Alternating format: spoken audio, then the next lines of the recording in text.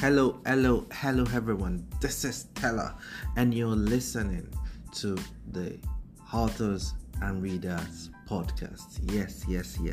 This is the Authors and Reader podcast, and I want to use this opportunity to say thank you to all of our listeners. You guys are amazing. Thank you for the feedbacks. Thank you for the comment. We are grateful. And then we want you to do more. We want you to express yourself. Tell us what you think about our topics. How do you feel about what we're saying? If you resonate with them, if you connect with them in any way, or if you learned one or two things from our topics, please drop a comment, drop a shout out. We're looking forward to hearing from you guys. We are here because of you, and we always love to hear from you. Thank you so much. And today's topic, this is going to be episode 2, and it's going to be talking about the general terminologies used by authors or used in the author space. I've been able to narrow them down to the popular ones so that you can get familiar with them. You could have heard about them before. You could have seen them somewhere before, but I'm just going to take the time out to just explain them a little bit and also shed a little bit of light on them. And then I believe you're going to be able to learn a couple of things from these topics. So let's dive right into it. Today's topic is going to be common terms used by or for authors. And I'm going to get started in no particular order. The first one I'm going to be talking about is called ARC. ARC simply means Advanced Reader Copy, and some people also call it the Advanced Review Copy. So this is a copy that authors send out to media houses, send out to influencers, send out to top people in the niche that they're writing about to review, to read the book, and then to review, and then based on the reviews gathered, that is what is being used when they officially launch their book. That is what they put out there when they officially launch their book, and it comes with their book promotion as well, and it's been sent out to media houses, influencers here and there, people that can make things happen, and that is what ARC is all about. And the next one on my list is called blurb. Blurb is a short description of a book written specifically for promotion purpose. So blurb can be referred to based on your hard copies, what's it called? Advertisement copies, which is hard copies, and any form of content that describes the book.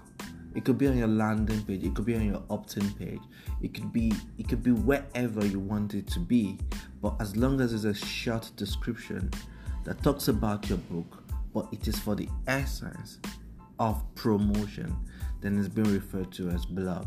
And the next one on my list is called binding. So binding is just it's been done by the printers, and then it's the process of putting your books together in between the cover of your book, and then it's been printed physically. So we have different types of binding. We have the saddle stitching, and we have spiral coil, and we have perfect binding. But most of the books you see out there, most of them are perfect binding. So your paperbacks, your hardcover, majority of them, a larger percentage of them, are perfect binding.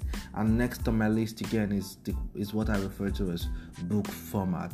So because we've moved past the usual, we have moved into a more digital, sophisticated stage.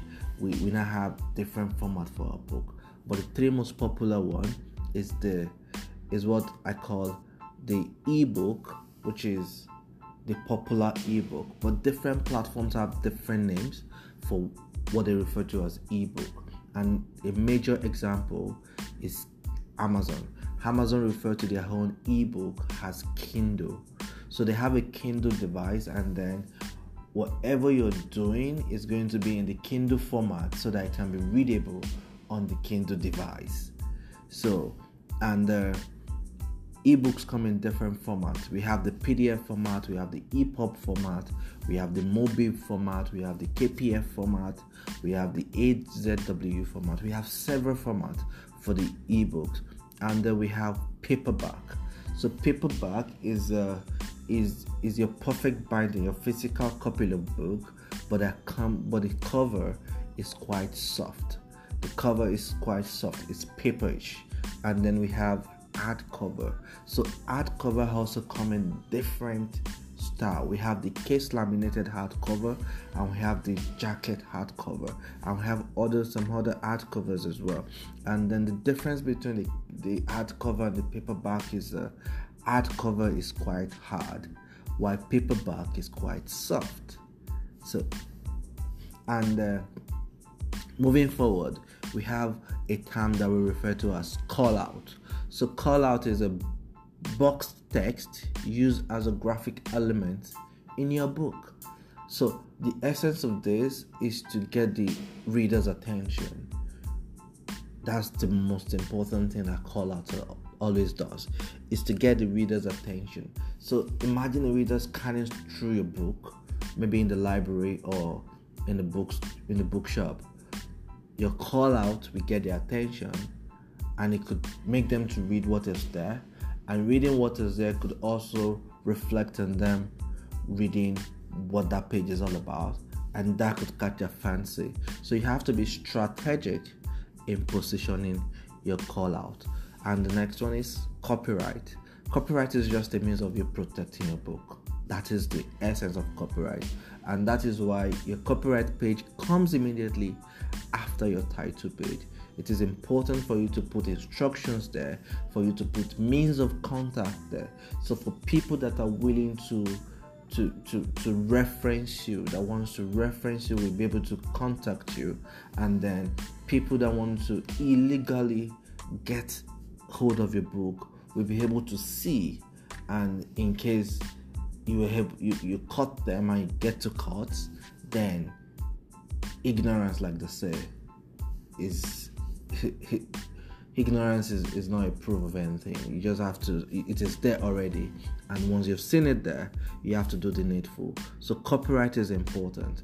And the next one here is imprint. Imprint is the name used to publish a book, and the name used to publish a book can be totally different from even the name of the author and the name of the company that you're using to publish. So your imprint name can be a totally different name entirely. However, if you so desire, your imprint name can also be your name. But the essence of imprint is that it is being allocated to, it's in connection to your ISBN. So it gives a lot of info. So when your ISBN is being looked out, your imprint name is also one of the information that comes out, and it gives subsequent detailed information about your book, about the author, about whatever basic information that is being required to be able to understand, in fact, the category of the book and all the format of the book and all of that. And that takes us to what we refer to as ISBN, International Standard Book Number. And these are identifiers. These are number identifiers. They are unique. That is true. They are unique per book, per format. So what does that mean?